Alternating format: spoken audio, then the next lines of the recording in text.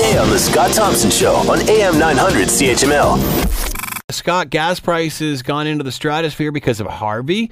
2 refineries went off the supply grid for a week. Concurrently, 7 million consumers went off the consumption grid in the greater Houston area during the same time. As such, I think the brutal spike in gas prices is corporate greed. Frank writes, I just returned from Florida last night, and the price of gas down there hasn't moved up 1 cent, and neither has it across the border here, as we witnessed driving back from Niagara Falls, New York airport. So, is it a Canadian thing? Let's bring in Dan McTagg, of course, consumer affairs, former Liberal MP and consumer affairs critic, and of course, energy analyst, gasbuddy.com to find out more. He's with us now. Hello, Dan. How are you today? It's called me Hurricane Central here by the looks of it. I think I'm just going to take over a new job there if I can. I'm guessing you've been hopping for the last week. Yeah, and hopping on both ends. I mean, I'm hearing a lot of upset people, and some, of course, are taking to the point of shooting the messenger, even though this is the messenger that tried to avoid concentration in the downstream or the refinery sector of the oil industry in Canada. So it's a little ironic. I'm left with only doing one thing, and that's helping people predict prices so that they can actually anticipate these changes. And if people, Scott, I was on with you last week, if people didn't take that to heart, then they lost out on a 14-cent loss. So I can't do much more than that. I can't unscramble eggs once refineries close, once mergers take place, all with the blessing of a compliant group in Ottawa.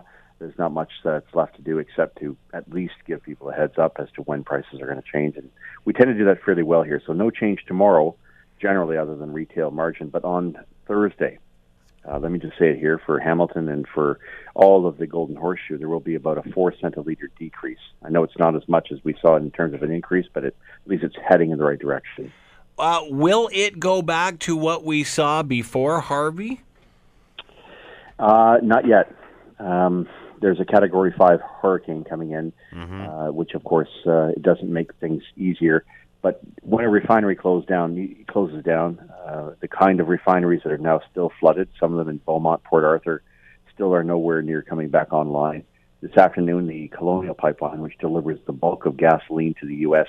markets like New York, Baltimore, Washington, will restart. It's not clear whether or not they'll have gasoline to support the restart, but it looks like, other than higher prices, which have gone up pretty much in every state in the U.S., certainly on the eastern seaboard, including Florida, because I see you have a commentator that said that it had not gone up. Yeah, so is there a difference between what's happening in Canada and what's happening in the United States? I mean, we're getting reports that the prices have already started to drop in the United States. Yeah, they have. They're starting to trend down with retail margins only, but the wholesale price went up about maximum 40 cents a gallon. In good old Canada, if I do the conversion, it's more like 60, 65.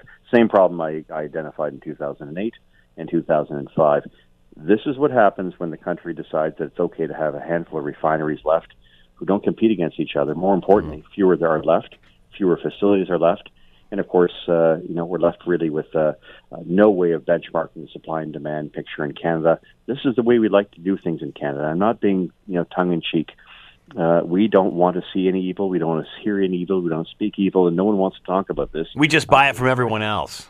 Yeah, well, so again, I'm coming back. Don't shoot the messenger. I'm the guy that tried to make the changes to the Competition Act, not just once, but for at least 15 years, until I had my own constituents in Pickering saying, can you find another topic to go on? Those same constituents today, I'm sure, are pretty disappointed and are short probably about $20 or $30.